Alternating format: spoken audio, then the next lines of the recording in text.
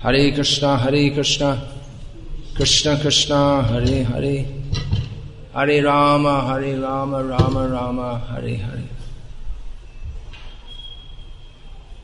I'll continue on the topics that I was speaking on yesterday in Jamnagar. In summary, yesterday I spoke about Vrindavan, living in Vrindavan, and not living in Vrindavan. Anyway, I'll continue on these topics. So, clearly, among places for executing Krishna consciousness, Vrindavan is the best. When we say Vrindavan, we should know that Sri Gaura Mandala Bhumi Jeba Jane Chintamani Tara Hoy Raja Bhume Bash. Srila Prabhupada translates this statement of Narottam Das Thakur that whoever knows the land of Gauramanda,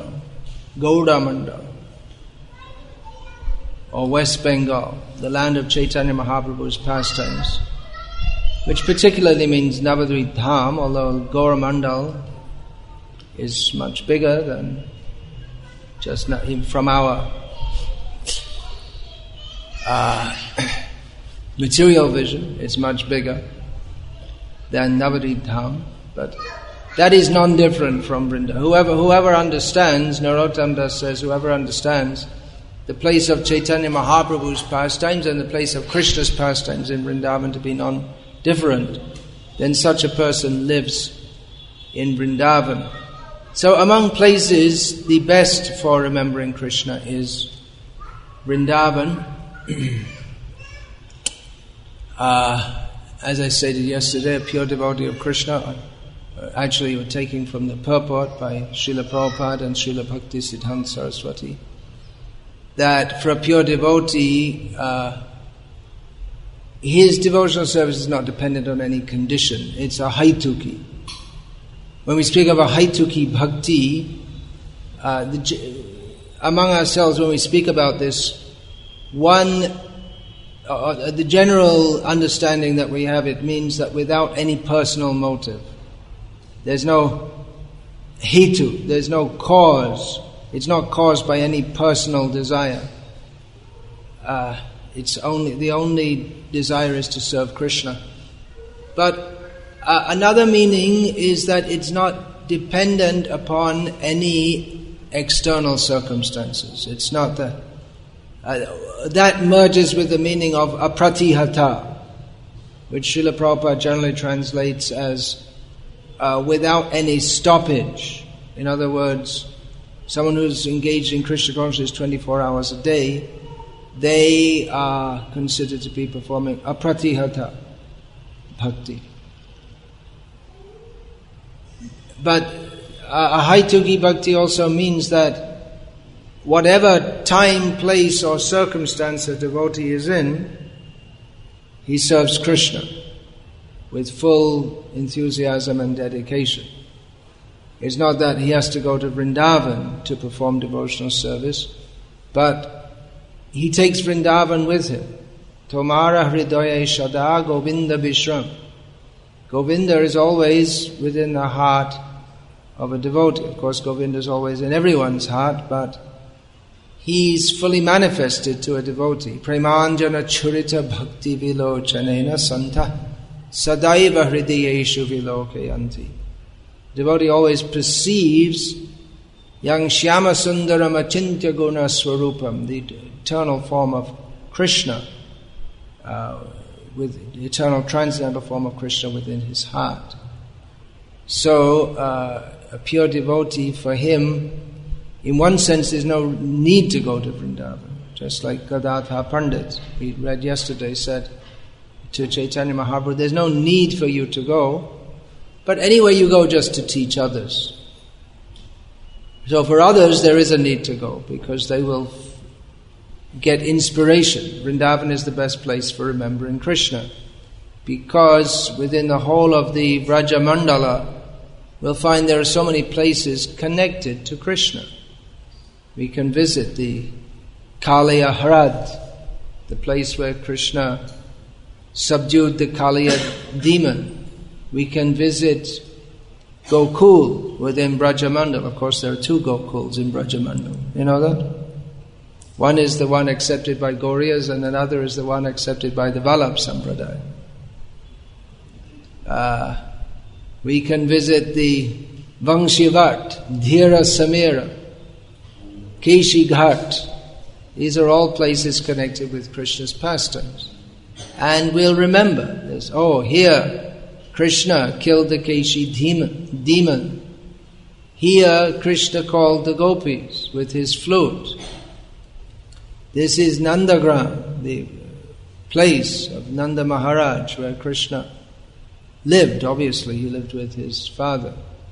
This is Varshana, the place of Varshana Rani, Radharani. So, it should be natural to remember Krishna in a place where Krishna's pastimes are manifested. Of course, much of Vrindavan was not manifested. It wasn't known at the time of Chaitanya Mahaprabhu. Chaitanya Mahaprabhu's associates, the 6 Goswamis, they were charged, they were given the responsibility by Chaitanya Mahaprabhu. One of the things he told Rupa and Sanatan to do in Vrindavan was Lupta Tirtha Udhar, to find the lost holy places of Krishna's pastimes and to restore them as such, because people didn't know. Even Radha Kunda, the most important place within the whole universe, described in Padma Purana. When Chaitanya Mahaprabhu went to the Vrindavan area, no one knew what was Radha Kund, where was Radha Kund. Chaitanya Mahaprabhu found some puddle, practically just an overgrown puddle, in a field, and he bathed there. And people wonder, why is he bathing in this puddle? It's hardly fit to bathe in.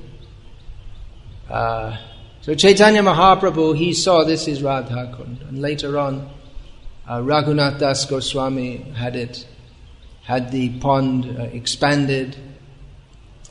And over the years, various ashrams have come up, and now there's a whole village around there. So in this way, Chaitanya Mahaprabhu and his associates, they rediscovered Vrindavan. One of the major figures in finding the places. Finding the places means the Krishna's pastimes are described in Srimad Bhagavatam and other scriptures. Where exactly those places are were not known. But Chaitanya Mahaprabhu's associates found out many of them. One of the most prominent devotees in doing so was a devotee called Narayana Bhatta Goswami. But very little is mentioned. Somehow or other, very little is mentioned of him in Gauriya literature. So it's another research point why that should be. So in this way, by renovating the holy places, developing temples and places of facilities and ashrams for devotees to stay in and perform bhajan, in this way the Vrindavan area has developed so that if you walk in Vrindavan, we'll hear the sound of kirtan. If you walk from one down the street, you may hear one kirtan, and then you walk further, the sound of the kirtan dies away, and then another one you're coming up close to, you can hear that. Actually, that may not be only in Vrindavan. I remember many years ago I was in Shilet, which is a town in the presently situated in the northeast of Bangladesh, during Kartik. So there are many Vaishnav temples there, and apart from that, there are many people who practice in their homes. So, especially during Kartik, I would go back to the ashram I was staying in at night, and I would hear in one kirtan after another, just like that, going on. In Vrindavan, if you just happen to walk around the back streets in the evening, you'll find that there may be 3-4 people in a room chanting together like that. It may not be a very big arrangement, but that tendency is there. People like to chant. In fact, that was the culture everywhere. I remember, again, years ago, I was walking around in Sham Bazaar or Bag Bazaar in Calcutta in the morning. It was in Calcutta. It's supposed to be a big materialistic city. And in the morning around the time of dawn, we'd hear so many ding, ding, ding, ding, ding, and then incense coming out of the windows, and people are performing their morning puja. That was some years ago. Nowadays, if they're even up at that time, they probably have the TV on. And on the TV also, they may have early in the morning some religious discourse, just like I heard one time in Vrindavan, maybe 2 years ago, I heard what sounded like a religious discourse someone had on TV, and I looked in to see what it was, and there was that horrible guy with what's his name, Asharam, something like that. So that tendency to hear some religious discourse was there, but hearing from him, it's like going to a Rakshasi, taking a Rakshasi as your mother.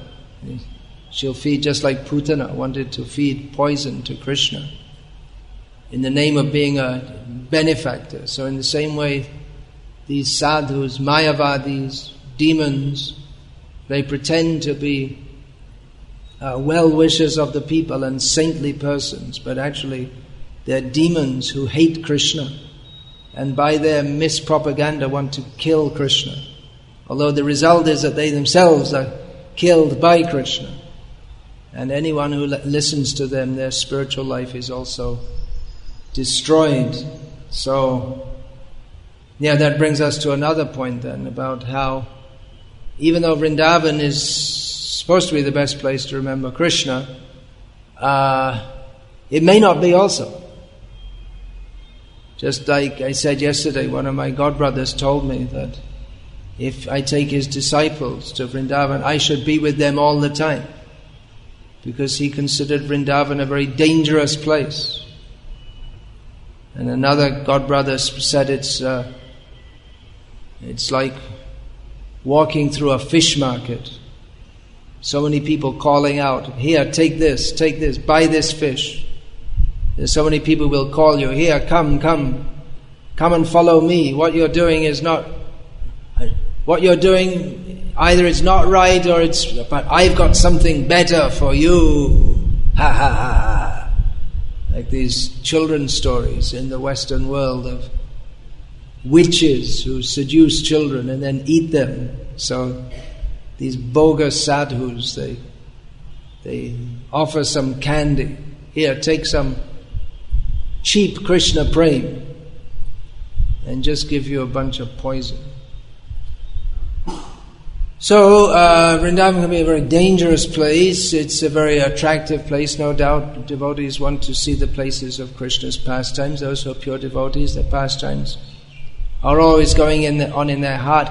Nevertheless, it's stated about Sri Chaitanya Mahaprabhu that even though he was always in ecstasy, it's described by Srila Krishnadas Kaviraj Goswami, Chaitanya Mahaprabhu had 3 states of consciousness: external, internal, and in between.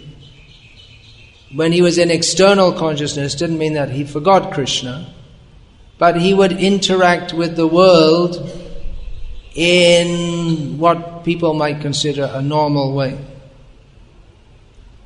He would, for instance, he would meet Sarvabhauma Bhattacharya. At one point he was discussing philosophy with him.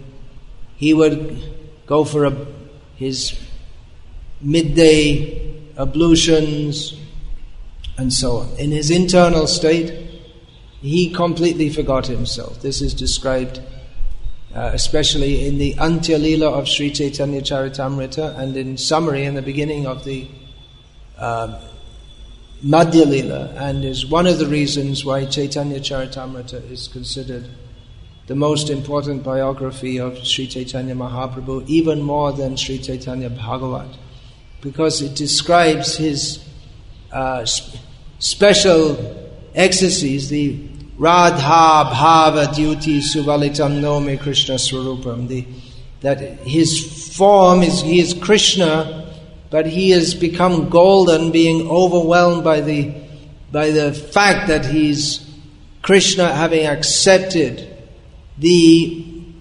personage of Radharani. So when Krishna and Radha come together, is he going to be black or is he going to be golden? He has to be golden, because Radha is more powerful than Krishna, and her bhav is more powerful also. Sometimes Chaitanya Mahaprabhu would exhibit the mood of Krishna, but especially in Puri, and especially at night, when he was alone with Ramananda Rai and Swarup Damodar, then his internal ecstasies, he completely forgot the world around him. Sometimes he would be dancing in the gardens and remembering one leela after another of Krishna, and Swarup Damodar would sing various songs to complement and enhance Chaitanya Mahaprabhu's mood. So Chaitanya Mahaprabhu was especially in the mood of Radha, and especially the mood of Radha at the time when Uddhava came to Vrindavan, being sent by Krishna, carrying a message from Krishna. So that description of the Brahmara Gita is considered the most intimate of the feelings expressed by the devotees in all of Bhagavatam. There are so many feelings expressed by so many devotees, but Radha's mad lamentation in the Brahmara Gita is considered the most exalted. So Chaitanya Mahaprabhu was particularly in that mood, in his internal ecstasy. And then there was his in-between, when he was trying to be normal according to worldly standards, but having a hard time to control his ecstasy. So that he was generally in 3 states, but all the states were of complete ecstasy. When he was in his internal consciousness, and that was the most exalted. But then when he came to Mathura, when he was on the way to Mathura, Vrindavan, his ecstasy increased thousands and thousands of times, just thinking, I'm going there. And when he reached Mathura, it increased even many more thousands of times.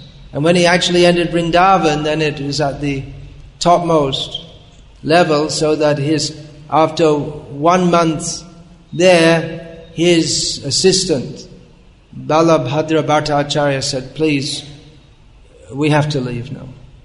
Don't stay here anymore. And Chaitanya Mahaprabhu acquiesced. Balabhadra Bhattacharya gave 2 reasons. He said that there are so many people harassing me for invitations for lunch. And another thing is that you're just in too much ecstasy, and I can't look after you. Anytime you could just jump in the Yamuna and drown, and I think we'd better go. So Chaitanya Mahaprabhu agreed. So Chaitanya Mahaprabhu, he was always in the ecstasy of thinking of Vrindavan. Anya Hridayman Moramon Vrindavan. That Prabhupada quoted that in the purport we were reading yesterday. The others, their heart is their mind, but for me, my mind is Vrindavan. So he was always in that ecstasy. Nevertheless, his ecstasy increased many, many thousands and thousands upon times upon actually entering Vrindavan. So At that time there were no ashrams developed, or the holy places were practically, of course all of Vrindavan's a holy place, but there were particular sites associated with Krishna's pastimes. But they weren't there, they weren't developed. But nevertheless, just the fact of being in Vrindavan, and of course Chaitanya Mahaprabhu can see everything there, that increased his ecstasy so many times over. So even if one doesn't, even apart from the ashrams that are built, just the very atmosphere of Vrindavan, because it is non-different from Krishna. It is spiritually enlivening in Krishna consciousness.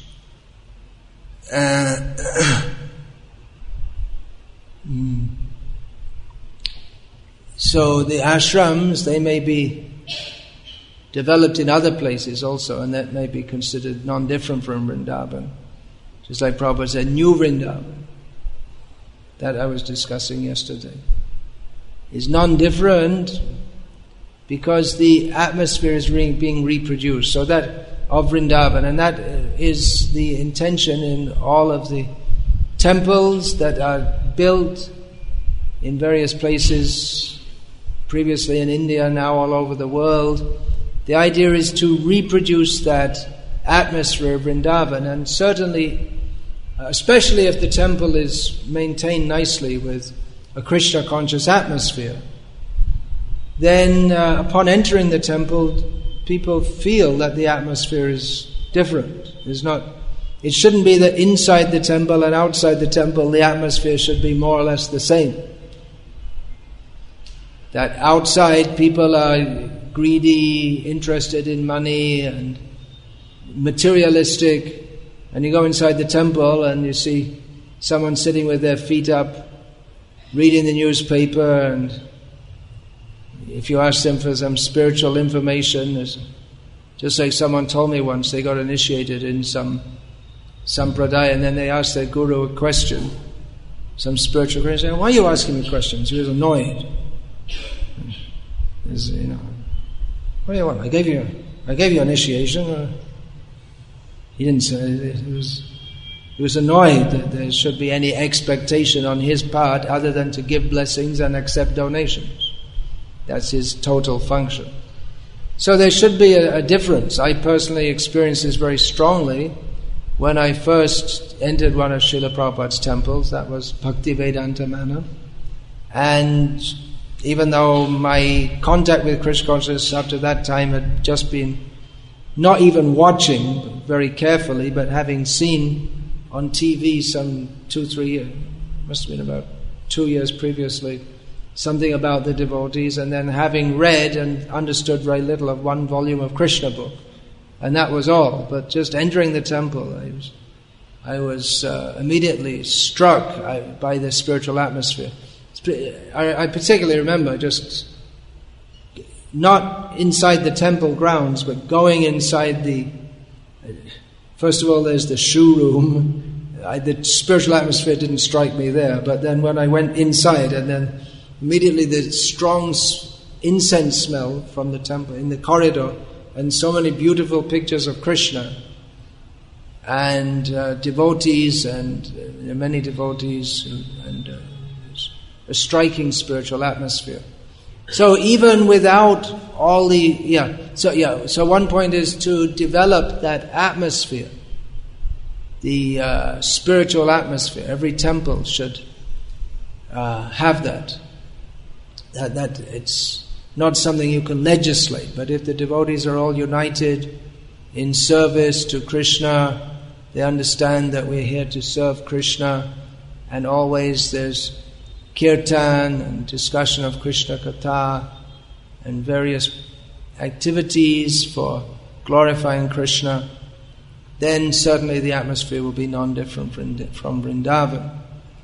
Thus, New Vrindavan, Prabhupada made New Vrindavan, New Mayapur, and there are so many, New Gokul, and throughout the world there are various New Naimisharanya. They devotees called different projects around the world by these names. So these places are supposed to be non-different from the originals. Still there is a difference. There is some difference, nevertheless.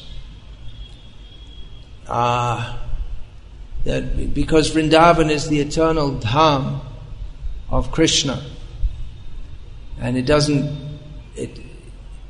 although it may appear to be part of this material world, at the time of dissolution, the holy dham doesn't become destroyed along with the rest of the material world.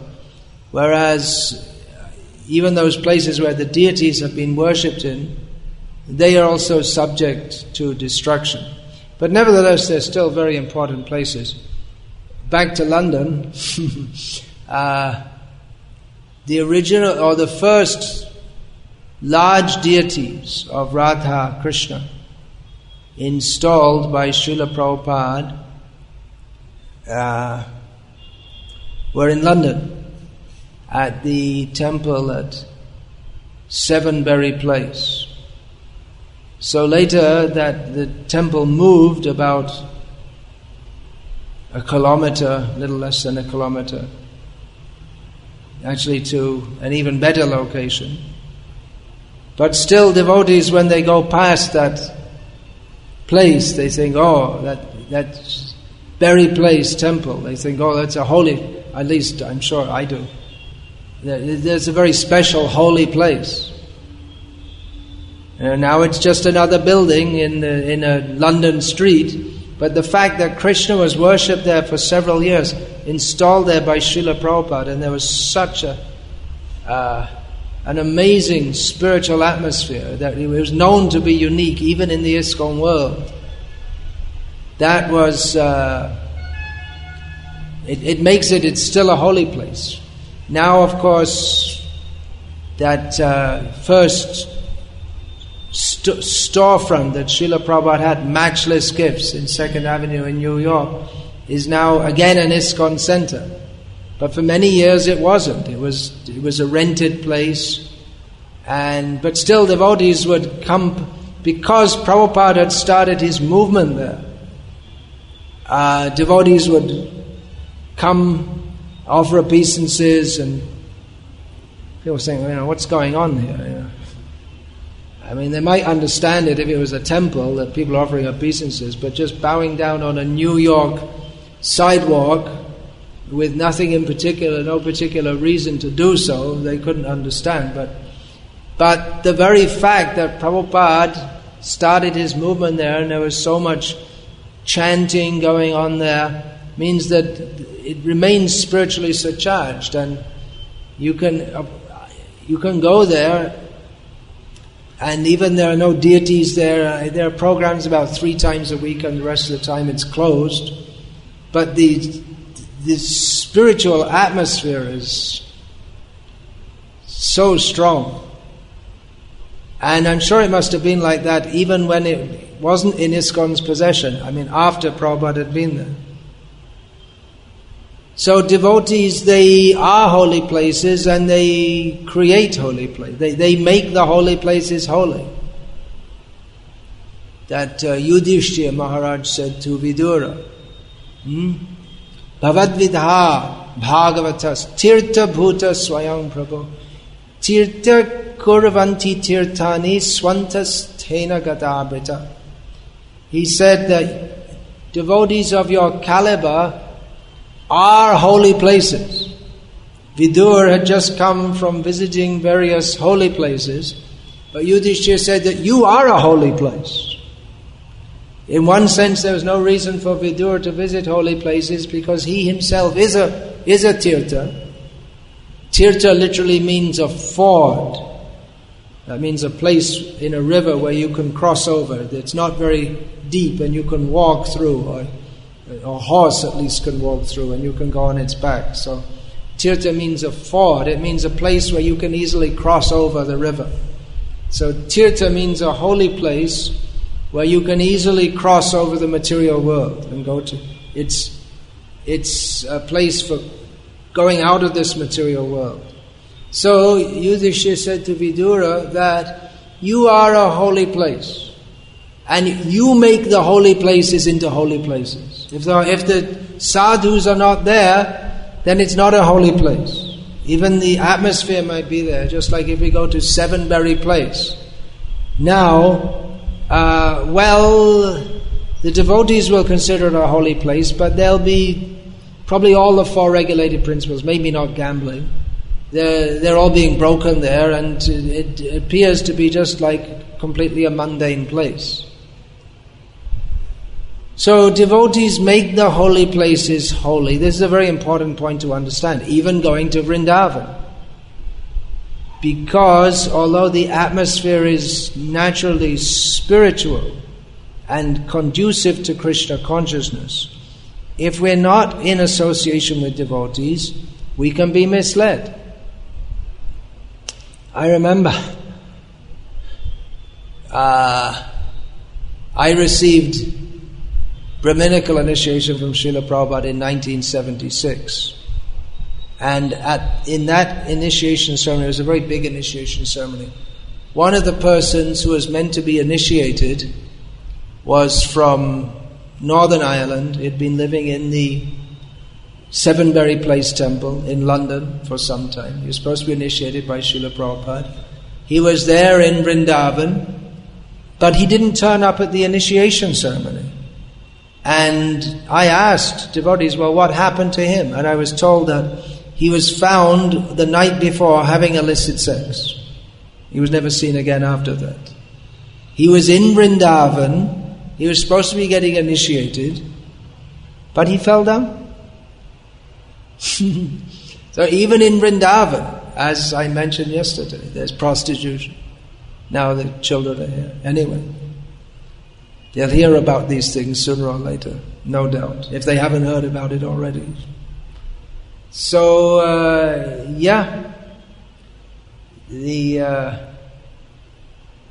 and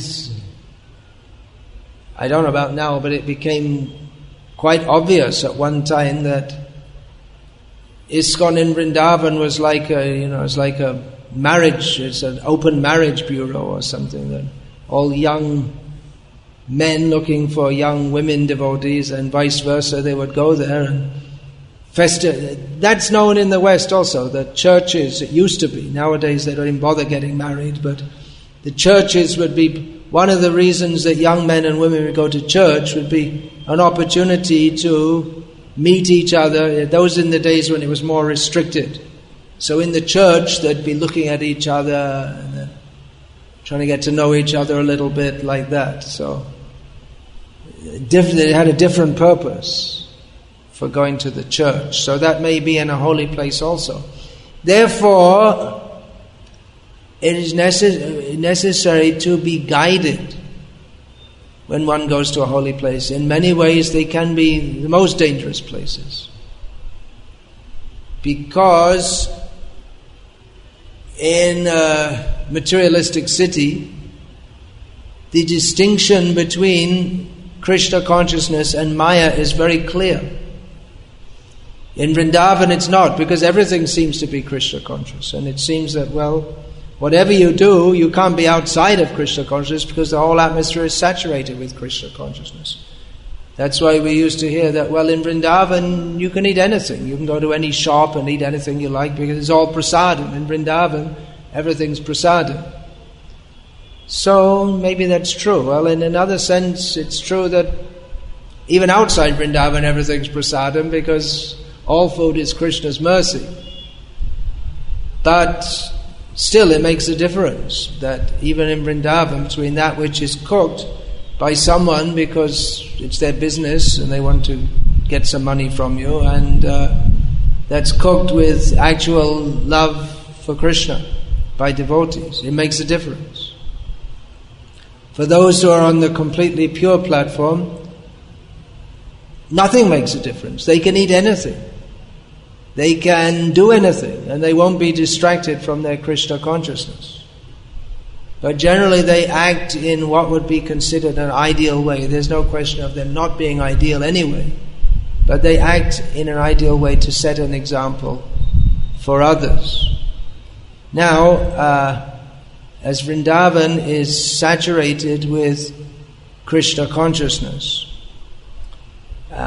and even materialistic people, when they go there, they often become inspired by Krishna consciousness. Then why do we find so many materialistic people in Vrindavan? I spoke about that a little bit yesterday. I want to speak some more about that. One reason is that it's a good opportunity, that I spoke yesterday, good opportunity to make easy money by pretending to be religious and pious. The devotees tend to be very simple-hearted and easy to cheat. I was speaking yesterday about the shopkeepers in Loi Bazaar.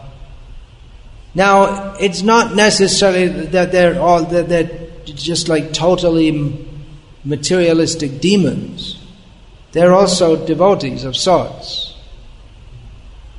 But they have a very clear and strong motive that they want to make money, which is not necessarily a bad thing. I mean, that's what shopkeepers do, right? And they maintain their families by doing so.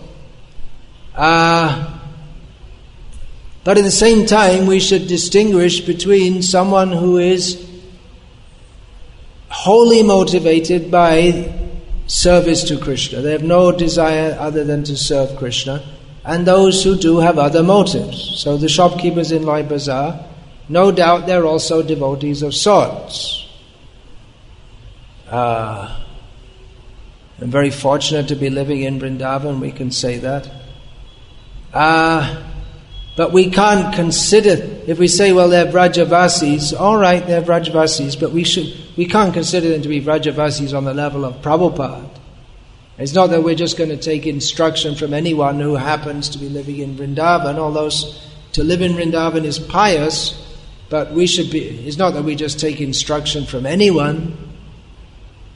We should be very careful who we take instruction from. In Mayapur, most of the population are Muslims, the local population. So they also like Nimai, but we're not going to take instruction from them on how to execute our spiritual life. And for that matter, most of the local Hindus who live, the prominent there is the Ghosh community in Mayapur. And recently, only about 3 years ago, I think, they built the first temple in Mayapur, which is not to of course there's a small temple to Simanta Devi, this Durga, as she manifested herself in the pastimes of Chaitanya Mahaprabhu. I heard that our ISKCON devotees are making a prominent temple of Durga now in Mayapur, not in Mayapur, in Rajapur. And Bhaktivinoda Thakur installed the 2 Shiva Lingas in the Yogpit behind Nimai's birthplace. But the Ghoshis, they build a big opulent marble temple of this Anukul Thakur, some completely bogus Mayavadi's so-called incarnation of God. So you're going to take instruction from them? They're also living in the Dham, but they're completely off from the actual understanding of Krishna consciousness.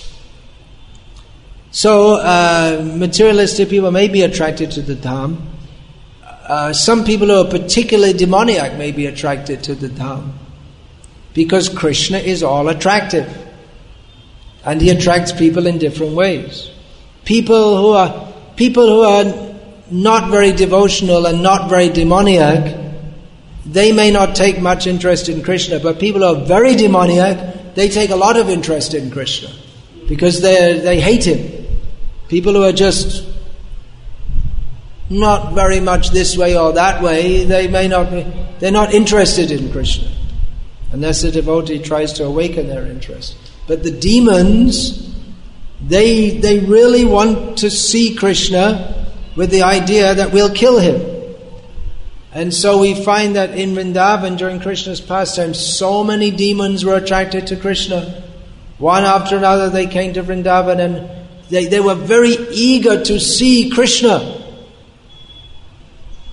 with the idea that we will kill him. They thought about Krishna a lot, all the time. Kamsa was always thinking of Krishna, but he was a demon.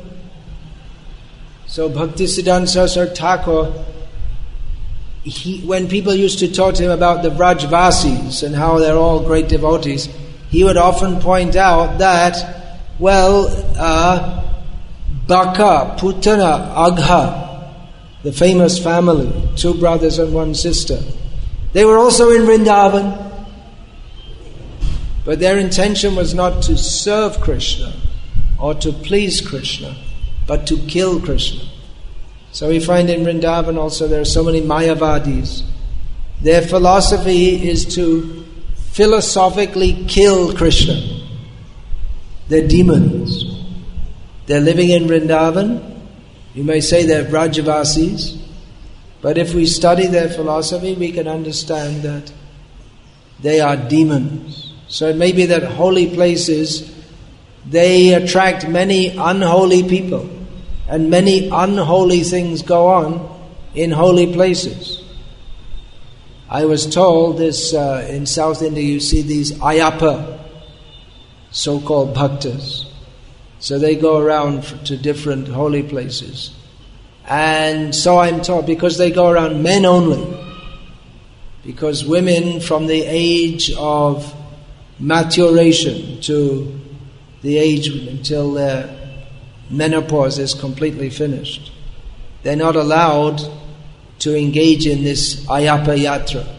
So men, they go around for 40 days and no women, and they're not supposed to eat meat or drink or smoke, which means most of them do that otherwise, or have any relations with women, but just to help them, because it's a difficult vow. So I'm told in many of the holy places they visit, there are many, that word beginning with P I used before,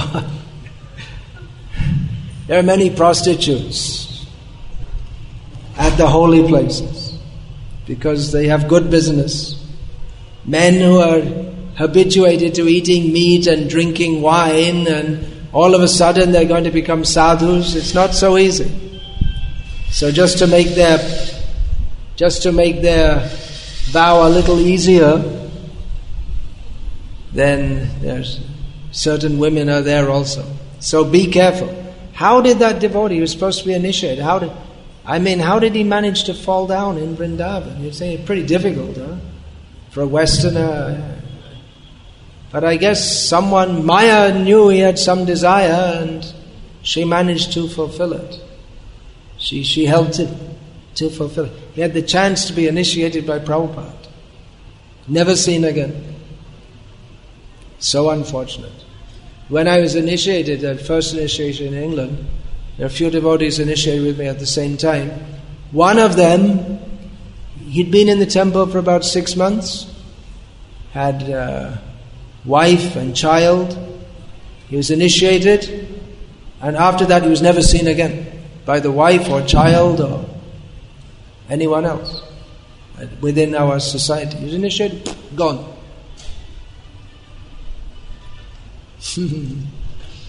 So we have to be very careful.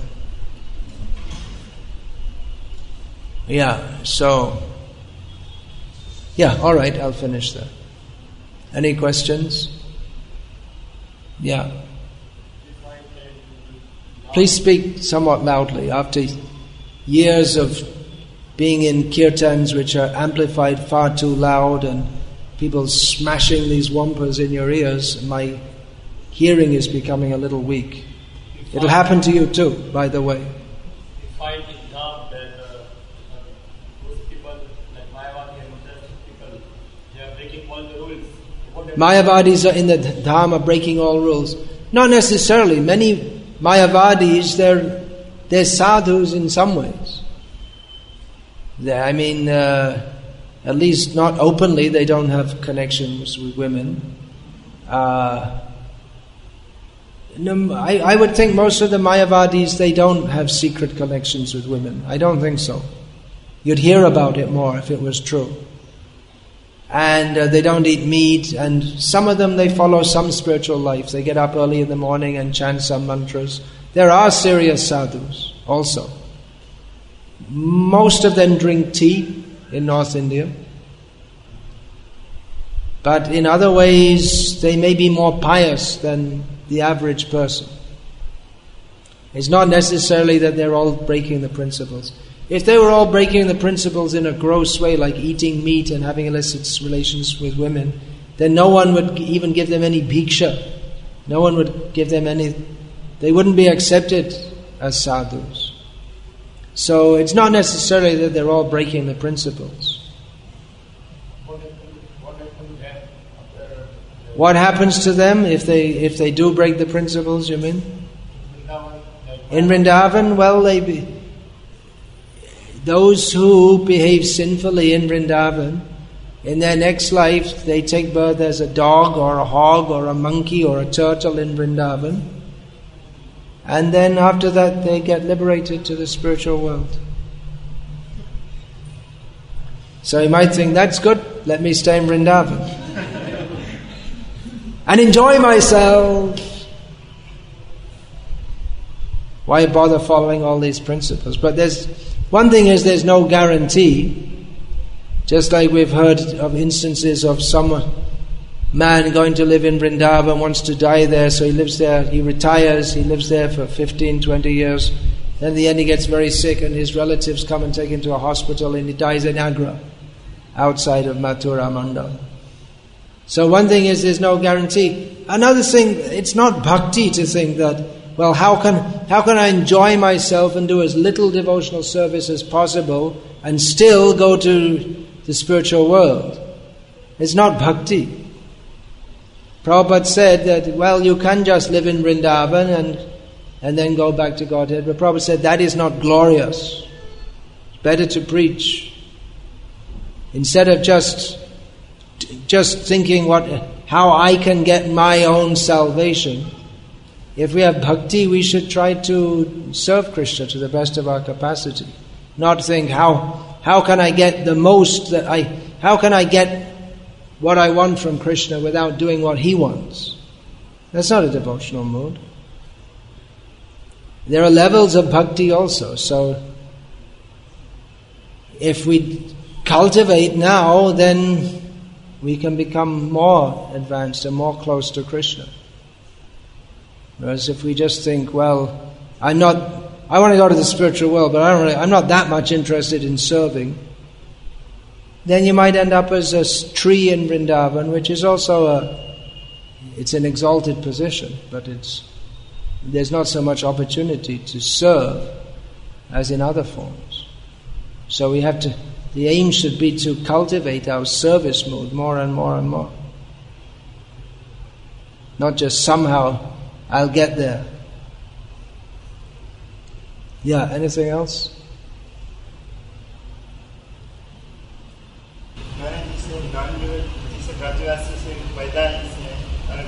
ब्रजवासी जो वृंदावन में जन्म लेते हैं,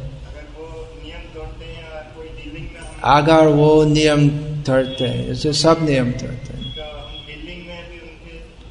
Dealing, Prabhupada said, with the Vrajavasis, he said, don't be very close to them and don't be offensive to them either.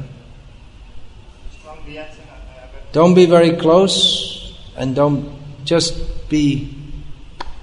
offer respect and don't go very close. Of course, if some of them are very, some of them maybe, it depends on the individual also. But in general, it depends on the individual, we have to see. But we should be careful. Yeah, in management, you have to deal with them in so many ways. But that's like with anywhere, with materialistic people. If you're dealing in management, you may have to deal with the local MLA and this and that. So you're nice to them, you deal with them respectfully as much as you need to, but you don't you don't develop relationships with them on their terms. If they're willing to interact on the level that is conducive to our own spiritual advancement, then we become more intimate with them. Otherwise not.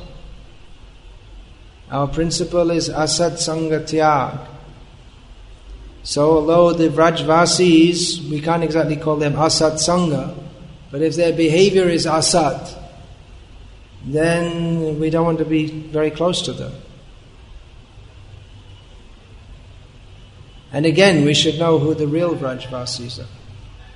Someone who's distributing Srila Prabhupada's books on the street in America is much more conducive associate. He may have been born in a family of meat eaters, but his association is much more conducive for our spiritual advancement than someone who's born in Vrindavan, but they spend their life watching the TV. And I mean, actually, one devotee who lived there told me, in Vrindavan, some of the worst, really bad things, very bad things going on, all kind, cheating, murdering, incest, child abuse, all kinds of things go on. We can't say that association is good.